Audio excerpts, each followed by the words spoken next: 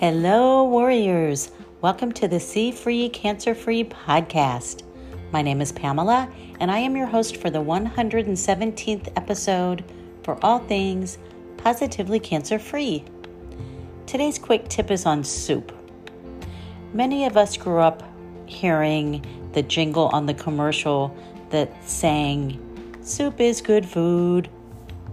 And it is, but it is this same company, which I won't mention by name, but it does start with a C, has some surprising methods.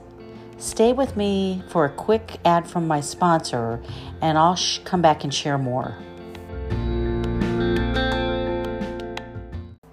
Welcome back, warriors. I was shopping last week in preparation for a little eye surgery. I was in the soup aisle to get a few cans for if I needed something quick and easy.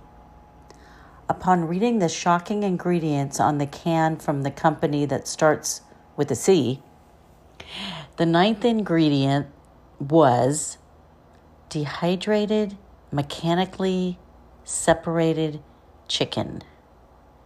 Yikes.